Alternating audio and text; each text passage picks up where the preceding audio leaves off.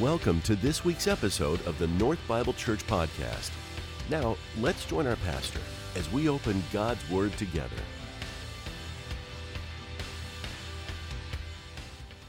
Well, this morning, as Larry mentioned, we get to continue our Best Summer Ever series by taking a look at what we hope in. And in order to do that, we are looking at 2 Corinthians chapter 1 this morning. And as we're getting started, let me just say a quick word of warning to you. This is not probably going to be like a normal candidate sermon or candidate message that you would typically hear.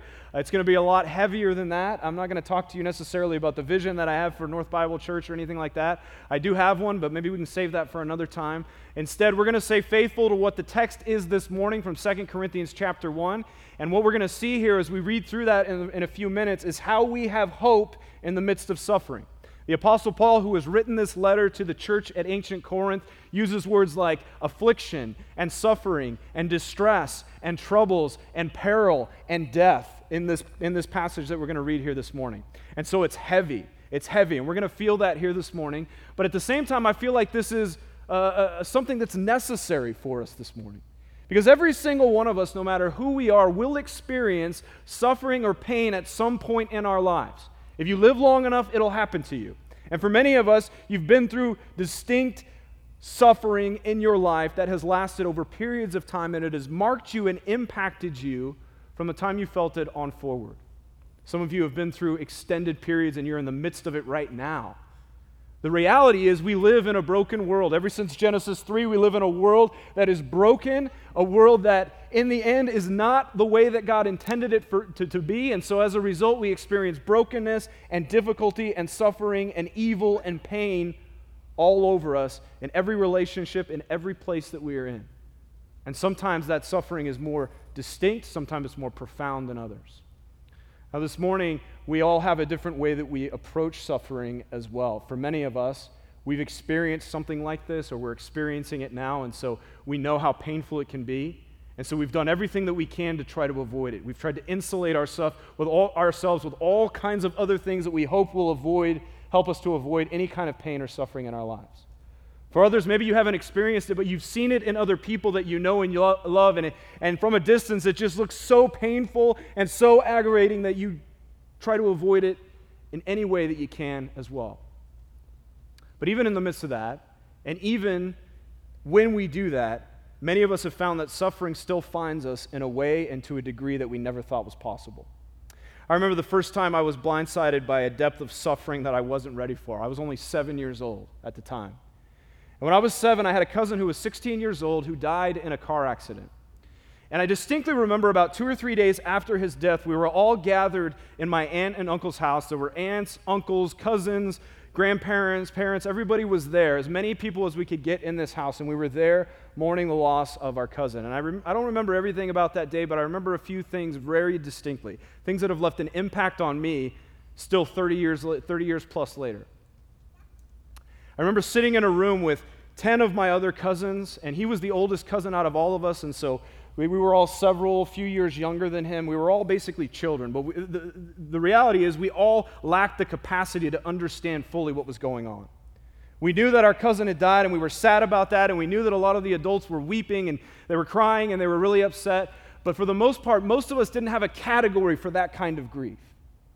And I remember sitting in that room, kind of looking at my other cousins, and something profound happened in that place. And it was something that we heard coming from another part of the house. It was grief that was being expressed that we couldn't see, but we could hear. And you know this if you've ever been a part of this kind of an experience or situation. It's the kind of suffering that can only be expressed from a mother who has lost her child. It was a deep, guttural weeping that I still remember to this day, was something that I had never heard before, and something that was completely awful and moving and disturbing. And it was so deep, I remember it seemed like it shook the foundations and the walls of the house as that weeping just went down that corridor, that hallway. And I remember sitting there thinking to myself, that is awful. And there is nothing that I or anyone else can do to stop it. My experience as a pastor has given me more experiences like this throughout my life as well.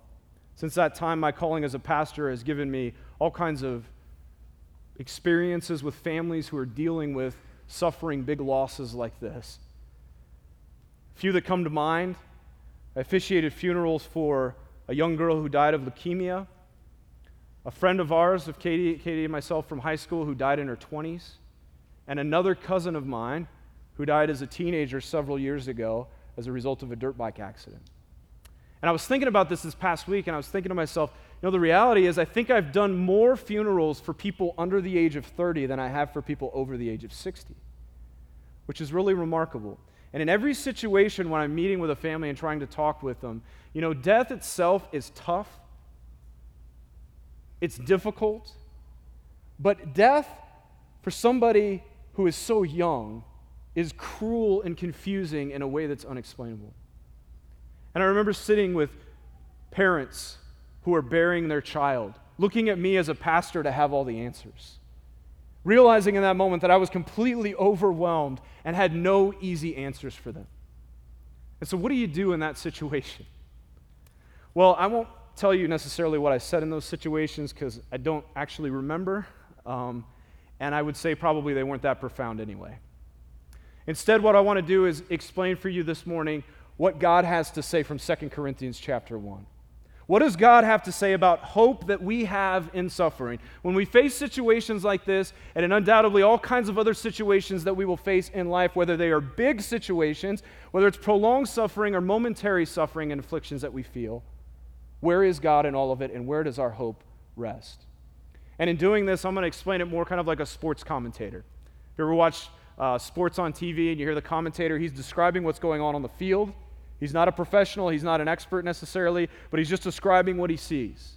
And I'm not an expert on suffering, but I hope to be able to commentate or at least display the one who has suffered on our behalf, who is familiar with our suffering and who has overcome it, and that's Jesus Christ. And as we get into 2 Corinthians chapter 1 this morning, we're going to see that, because I think this morning, and this is important for all of us to hear, because I know I'm talking to someone here this morning who has experienced a loss like what I've talked about, of a family member or a close friend. And it was so profound in your life that you carry that grief with you every day, and it's still with you even now. And it'll probably be with you for the rest of your life.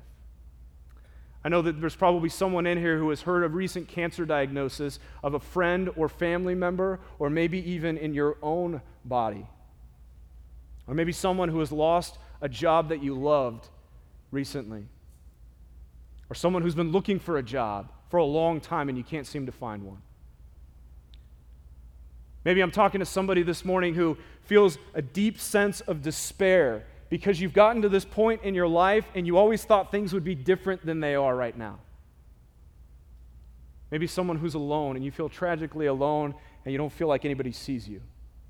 Or maybe somebody who's addicted this morning to substances or to pornography or to materialism, and you feel a deep sense of shame, and that causes distress in your life.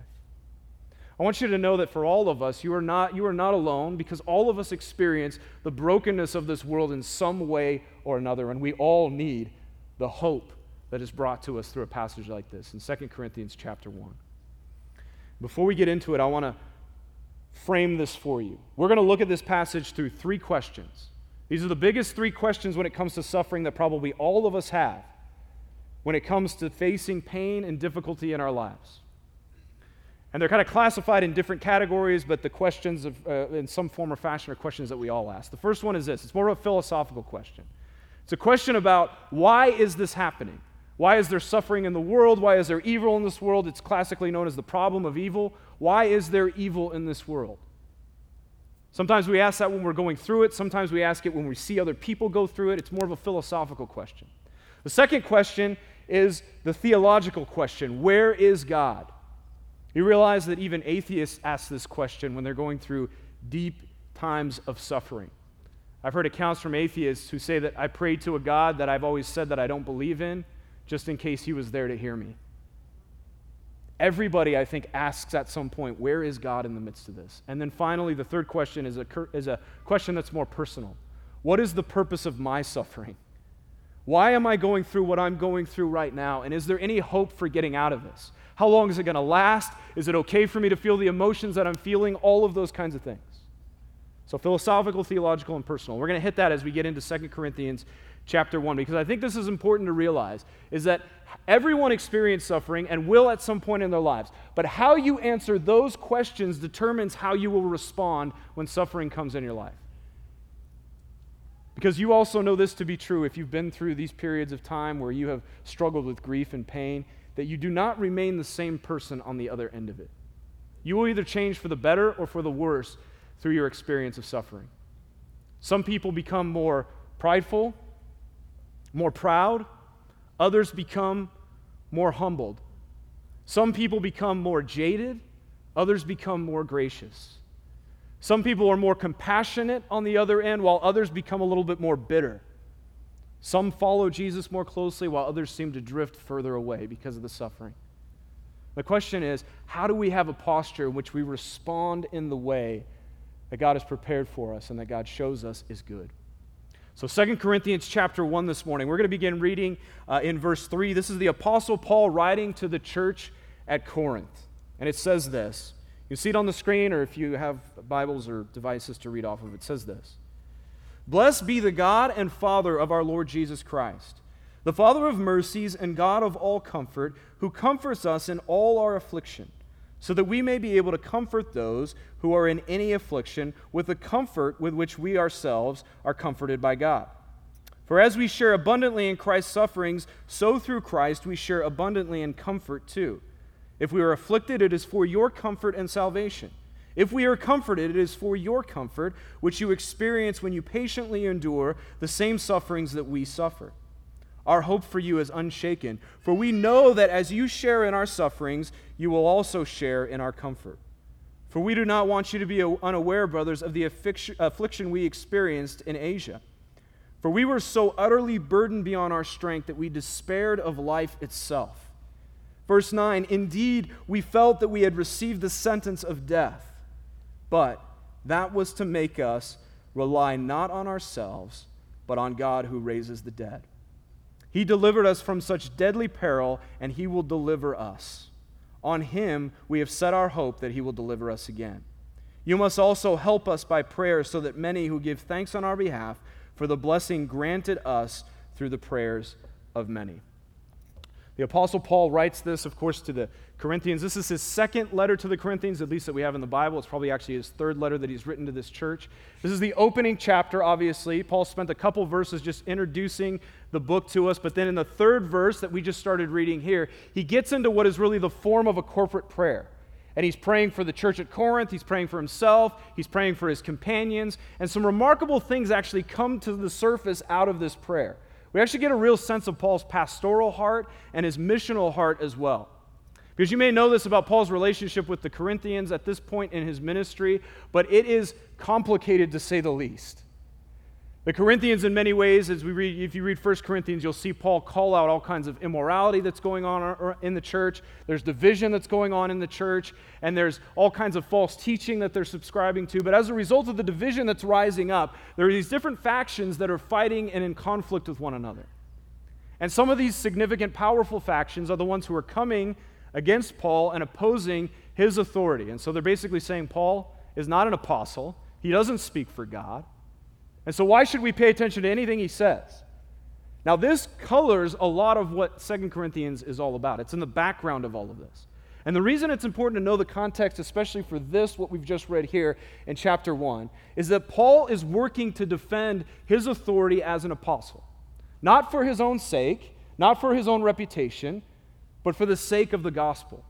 Because Paul realizes if they're going to discredit the messenger, they will quickly then begin to discredit the message and the ministry among them. And this is Paul's heart, that they would know the gospel and they would not leave it behind. And so he's defending his authority, but he's defending his authority as one who is preaching the pure gospel of Jesus, and for that purpose. And when you know that context, I've kind of looked at this and thought about it myself at times, because as a pastor, like, what would you do in this situation? And Paul doesn't kind of move in with the old spiritual power play, right? He doesn't come in and say, the God who has created everything, the sovereign God, the God Almighty, the God of Abraham, Isaac, and Jacob, is the one who has made me an apostle. And so you better listen to what I have to say because he's powerful and he's got my back. No, what Paul says is remarkable. You see how he introduces God there? He says, the God of all comfort and the Father of compassion, who, by the way, is revealed to us in the person of Jesus Christ, who suffered. Comfort, compassion, and suffering. And why does Paul do this? It's kind of curious, right? Well, he does it because he understands what is going on at the church of Corinth. In fact, many of those who were opposing him were saying things like, if Paul was really an apostle, why would he be suffering the way he is? How many times has he been arrested after all? He's been beaten. Have you heard the guy speak? He's awful. Right? And they're challenging him based on the fact that he's suffering. So Paul says, I come to you in weakness and in suffering. Suffering that's been appointed to me by God. Because what the Corinthians are saying is basically, look, if God favored you, and if you were really faithful, Paul, you wouldn't be suffering the things that you're suffering right now. Now look, that theology, that understanding that Paul's opposing in first century Corinth, unfortunately, is still present in many corners of the church today. An unfortunate example of that is what is often referred to as the prosperity gospel or the health and wealth gospel. Made popular by all these TV preachers that are on TV, right, that you see all the time. Not every TV preacher is a prosperity gospel preacher, but a lot of them are. Many of them are, maybe. And especially on one channel in particular, which I won't name. But there are different degrees of the prosperity gospel, but all of them in general says this. Look, since God loves you, he will give you a measure of success and happiness in this world as long as you are faithful, and especially things like money you want, a healthy body that you desire, a great and happy family. This is why it's also referred to as the health and wealth gospel. Because since God loves you, he will give you enduring health and enduring wealth if you are faithful to him. It's evidence of the fact that you are favored and that God loves you. Now, I'm not saying that because God gives us things and we enjoy life, that's not evidence of God's love. But you can see with a perspective like this, it leaves no room for what happens when suffering enters into our lives. And for that reason and many others, that's why it's so dangerous. But what comes to the surface here is this understanding of suffering in its proper context. In this passage, you may have noticed as we read through it, this is a passage all about the comfort that God brings us. In fact, that word is used 10 times in the short passage that we just read. It's used so many times that as you read through it, it's almost, you might have caught me slipping. I've read through this passage, I don't know how many times, and even when I still read it out loud, I'm like slowing down to say, okay, comfort plus comfort. It's awkward, even the way that it's worded, because Paul's inserting that word comfort so much in this passage to make a point. It is all about the God of all comfort.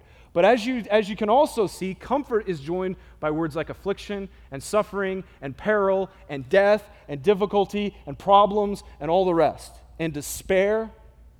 Paul talks about suffering and comfort more than any other writer in the Bible. And quite often they all look like this, where he joins suffering and affliction with comfort. Many times comfort comes in the midst and through suffering. And I think it's important for us to camp on this, because as Christians, rightly so, we focus a lot on the resurrection victory of Jesus, as we should. In 1 Corinthians, Paul wrote one of the great chapters on the resurrection. 1 Corinthians 15, when he talks about if the resurrection of Jesus didn't happen, our faith is in vain, it's meaningless, it's empty. But at the same time, if we jump too quickly to the resurrection victory of Jesus, we have no space and no category for what happens when suffering actually takes place. Author and writer Tim Keller has done a great job. He's done a lot of research on this idea of suffering and how each culture throughout history has approached and understood the place of suffering in our lives. And he's done extensive research by reading. I really think he makes some great conclusions on this. He says that throughout history, every culture, including many of the cultures in our world today, have had a place for suffering in their understanding of life. They expect it to happen, and in many cases, they often embrace it. And they value it for what it ultimately brings: transformation of character, a more reliance on some kind of spiritual ideas, a world that is other than the world that we live in. And also a sense of community, because you realize when you go through suffering, sometimes community is your safeguards. Community is your place to be. It's your safe haven. He says that's true for every culture throughout history, and even many of the other cultures that exist today, except for one culture. There's one exception. You know which culture that is? The modern West. The culture we live in. The culture where we draw our worldview from. The culture most of us have grown up in. The culture that conditions how we see the world, and in particular, how we approach suffering. He says instead, the modern West is really the only culture that has historically believed that convenience, security, and luxury are our highest value. And that the things that reinforce our convenience, our comfort, our security are the things that we assign the highest value to. And as you can tell, that leaves no place for suffering. Because suffering is the thing that gets in the way of us enjoying life right now in this world. And so it's seen as something to be avoided, as something to be ignored, and as something to be cast away as an enemy of the man-made goals of comfort in this world. And it's not because we rely on the God of all comfort, it's because we rely on the things that we have created to keep us comfortable. And one of the reasons we do that here in the West is because we have the affluence and the ability to do it. Quite simply, it's a fruit of that. So let's return to 2 Corinthians chapter 1, because the problem with that perspective is that, as Tim Keller says, suffering is like the Great Wall of China. No matter how hard you try, you can't get around it. It'll happen to all of us, so we need to see and understand what God has to say about this in the midst of this. And to do that, again, I want to revisit those three questions we addressed earlier. 2 Corinthians chapter 1, again, gives us this proper perspective. So Paul's answer, that first question that we ask is, why does suffering happen? Why does suffering exist in our world? We've hit on this a little bit already, but it exists because there is sin, there is brokenness in our world. But Paul would add another layer to this. He said it also exists because you are following Christ in a world, as a Christian, you are following Christ in a world that is hostile to the gospel and is hostile to what it means to follow Jesus. It's hostile to the kingdom of God. And so, as Paul would say, almost everything he lists later on in the list, all this shipwrecked and imprisoned and beaten and left for dead, all of that is a result of persecution because Paul is simply following what Jesus has told him to do. And Paul says this is another category of suffering that we will experience as Christians. It's not that you necessarily suffer less as Christians. I think if you were to ask Paul, he would say it'd be a lot easier if I wasn't following Jesus, because the suffering wouldn't happen to me. And so he says essentially both that suffering happens because we have sinned, and suffering happens because we are being redeemed. That the closer and closer you follow Jesus, and the more and more that you are formed into the character and transformed into the character of God, the more you will be at odds and hostility with the world around you. And it causes suffering. Secondly, going from that question to the next question, which is a theological question, Paul answers, where is God when we suffer? Notice again, and remember this, that Paul says that God is the God of all comfort. That word all is so critically important. He is the transcendent God who is the source of all real comfort in the midst of suffering, real hope that we need when we are really at the end of our rope. And in the midst of it all, He is the transcendent God, but then He joins that phrase with another phrase right after it. He is also the Father of compassion. Do you see that? The immanence of God, the transcendence of God, the otherness of God, but also the nearness and the immanence of God. He is close to us in our suffering. And not only that, but that word compassion, of course, means to suffer with. So He literally sees our suffering and He suffers with us in the midst of it. He is our Father who shows compassion and who feels compassion in the midst of it. And again, Paul doesn't delve into the deep theological discussion or the deep philosophical discussion. Again, you know that if you've been through times of pain, and I used to make this mistake all the time as a pastor, if you go to somebody who's really experiencing a lot of pain and you start giving them philosophy about why evil exists in our world, and you give them theology about, this is how it comes off as very cold and offensive in some cases. And so we need this third aspect. This is the personal aspect of God's comfort with us. This answers that question of what is the purpose of my suffering? And to see that, I want us to look at the second part of verse 8 on to verse 9. Paul says this, "For we were so utterly burdened beyond our strength that we despaired of life itself." You could read this as their suffering was so intense that they were experiencing that they were just ready. It almost would have been better to die. And then he continues in verse 9, indeed, we felt that we had received the sentence of death. In some cases, we thought that this was going to be the end. And I'm sure Paul felt that on more than one occasion as he's being imprisoned and as he's being beaten and stoned and left for dead. This is going to be it. But in the midst of all that, in other words, this is the most intense suffering we can imagine. In the midst of all that, here's the purpose of it that Paul says.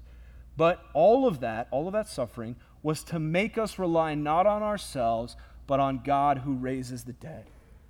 You catch that? This is the purpose of our suffering.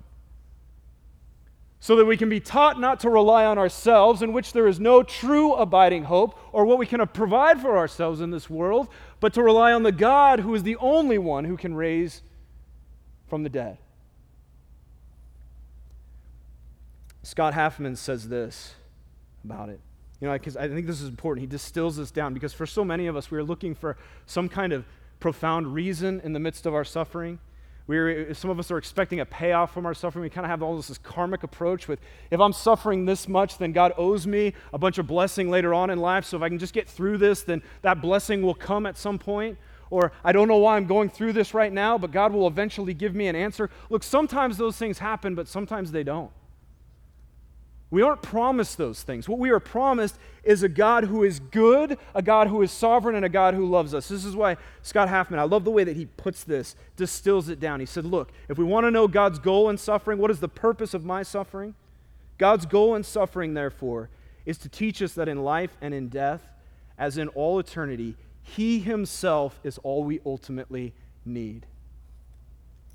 This reminds me of what happens in one of the most significant books in the Bible on suffering, the book of Job. I don't know if you've read the book of Job before. I used to avoid the book of Job because a few times I read through it, I just felt like, what is the point of all this? It's 42 chapters long in the middle of the Bible, and for 37 chapters, the first 37 chapters or so, all you basically get is Job's story, and then Job praying, Job crying, complaining, calling out to God, Job's friends coming in, throwing the whole prosperity gospel at him, saying, look, if you were faithful, God wouldn't be doing this to you. And then his wife telling him to die, right? And so you get this for 37 chapters going on. And except for really at the beginning of the first chapter, God doesn't say anything throughout that 37 chapters. But what's interesting is that Job asks all of these questions that we've been talking about, these big three questions. First of all, he asks, why is there evil in this world? Secondly, he asks, where are you, God? He cries out to him over and over again. Where are you in the midst of this? I can't hear you. I can't see you. I don't see the purpose of this. It gets to the third question. What is the purpose of my suffering? Why are you doing this to me? And is this ever going to end? And if you know Job's story, he went through the laundry list of all the big capital S suffering that you can experience in life. He was a rich man who lost all of his property and all of his wealth. He was a man who had several children and they all die. And then he lost his health, his own physical health, to such a degree, and he was so miserable that his wife just eventually said to him one day, why don't you just curse God and die? It'd be better for you to die than to be in the condition that you're in right now. And Job cries out to God for 37 chapters. And it's not until chapter 38 that God answers Job. And if you've never read this before, it might shock you in terms of how God responds to this man that he loves. He says this, then the Lord answered Job from the whirlwind. God knows how to make an entrance, right? The whirlwind. There's a whirlwind, and God speaks to him through this, and he says this to Job, who is this that questions my wisdom with such ignorant words? Brace yourself like a man, because I have some questions for you, and you must answer them. Where were you when I laid the foundations of the earth? Tell me if you know so much. I'm thinking to myself as I read this, God, take it easy, man. I mean, give this guy a break. Do you know what he's been through? I know you know what he's been through. Can you just ease into that conversation? But what God recognizes about Job is he is hearing the exact thing that he needs to hear. It's actually the loving thing that Job needs to hear. He's not dealing with Job's particular philosophical questions and theological questions as he's been asking for 37 chapters. He gets in front of Job and he says, Job, look at me. I am the sovereign God who is in control. I am sovereign. I've created this. I've laid the foundations of the earth. You need to know that. The second thing you need to know is that my purposes are good. I am a good God. I'm not duplicitous. I do what I say I'm going to do, and I'm not prevented from doing what I say I'm going to do because I am sovereign. Right? There's no such thing as being half sovereign or partially sovereign. You're either sovereign or you're not. God says, I am sovereign, completely sovereign, to do what I will. So what I promise I'm going to do, I will do. And then the third thing he says to him is, Job, I love you, and I've been with you through this entire thing. And you see that when God calls Job his servant. There are many people who say, well, the reason why God is upset with Job is because he did, he's upset. He's kind of judging Job in this moment. Well, that's not actually true what's going on. God's not upset with Job. He actually affirms what Job has been doing. He condemns the prosperity gospel friends of his, but he says to him, Job, you've remained faithful, and I've been with you, and I love you. And if you think about it, those are the three things that we need to know about the God who is present with us, that he is sovereign and in control, that he is good, and that he is loving. And that's it. That's the baseline of it. That's what we're promised. Other things may come, but at the same time, that is the most important thing that we realize in the midst of our suffering, is that this is the God who is with us. And this is true hope. It reminds me of what C.S. Lewis says about the fact that God whispers to us in our pleasures, he speaks in our conscience, but shouts in our pain. It is his megaphone to rouse a deaf world. And so many times we are deaf to hearing God because all we can focus on is the suffering and the things that we're experiencing and the pain and the grief that we're experiencing.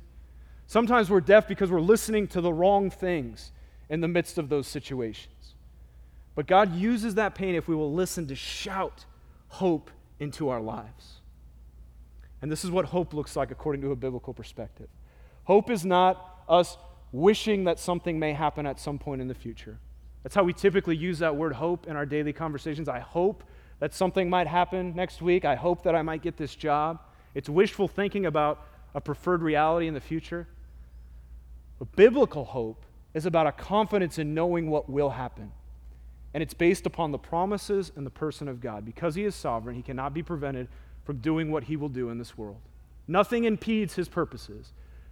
But it's good news because his purposes are good, and because he loves you in Jesus, his purposes are for you. And that's the message of the gospel. And that's what we take from true hope at suffering. That's what it means to really hope in the one who has died on our behalf so that sin and death could be done away with, and the one who will ultimately destroy it in the end, so that sin and death will no longer have any rule in this world whatsoever, and any presence whatsoever in this world. It's the hope that we have in the midst of suffering. Let's pray. And as we do, as you have your eyes closed this morning, what I want you to think about in response is, what are those things in life that you have hedged your bets with? In other words, if Jesus fails me, I've got this as backup. Jesus is plan 1A. I'm a Christian. But plan 1B is fill in the blank. These are all the things I've got in place just in case what Jesus says he is, or who Jesus says he is not actually true. And I ask that question because I want to read for you this quote from A.W. Tozer. It's a convicting quote. It's a challenging one, but I think it's one that we need to really understand, and I want to challenge you as you listen to it to be praying to God that he would reveal this to you. Pseudo-faith, fake faith, always arranges a way out to serve in case God fails it. Real faith knows only one way and gladly allows itself to be stripped of any second way or makeshift substitutes. For true faith, it is either God or total collapse. Let's pray. Lord, I pray that even as we are before you this morning, by your Spirit, you would be displaying our hearts for us. We know that whether they're times of suffering or times of joy, things that we go through in this world both reveal our hearts and they form our hearts. And so, Spirit, we know that you say you search the depths of each person's heart and you make it known to us. And so we ask that you would make it known to us even as we approach you this morning. The Spirit, you would be teaching us and showing us, is there any way in us where we have tried to hedge our spiritual bets, where we are less than completely dependent upon the person of Jesus Christ, God the Father, and God the Spirit?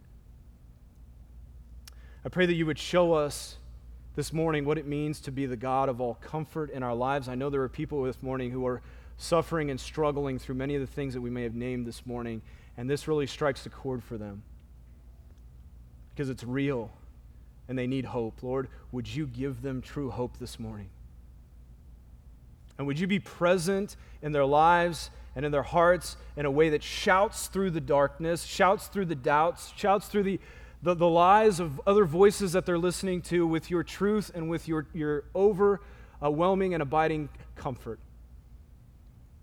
And Lord, may they know you as the Father of compassion, the Father who loves his child and who suffers with them and sees their suffering in the midst of it all.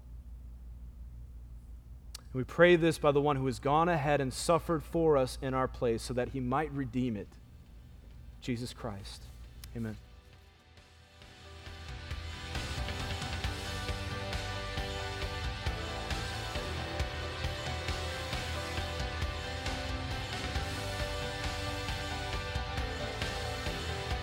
Thank you for joining us for this week's message.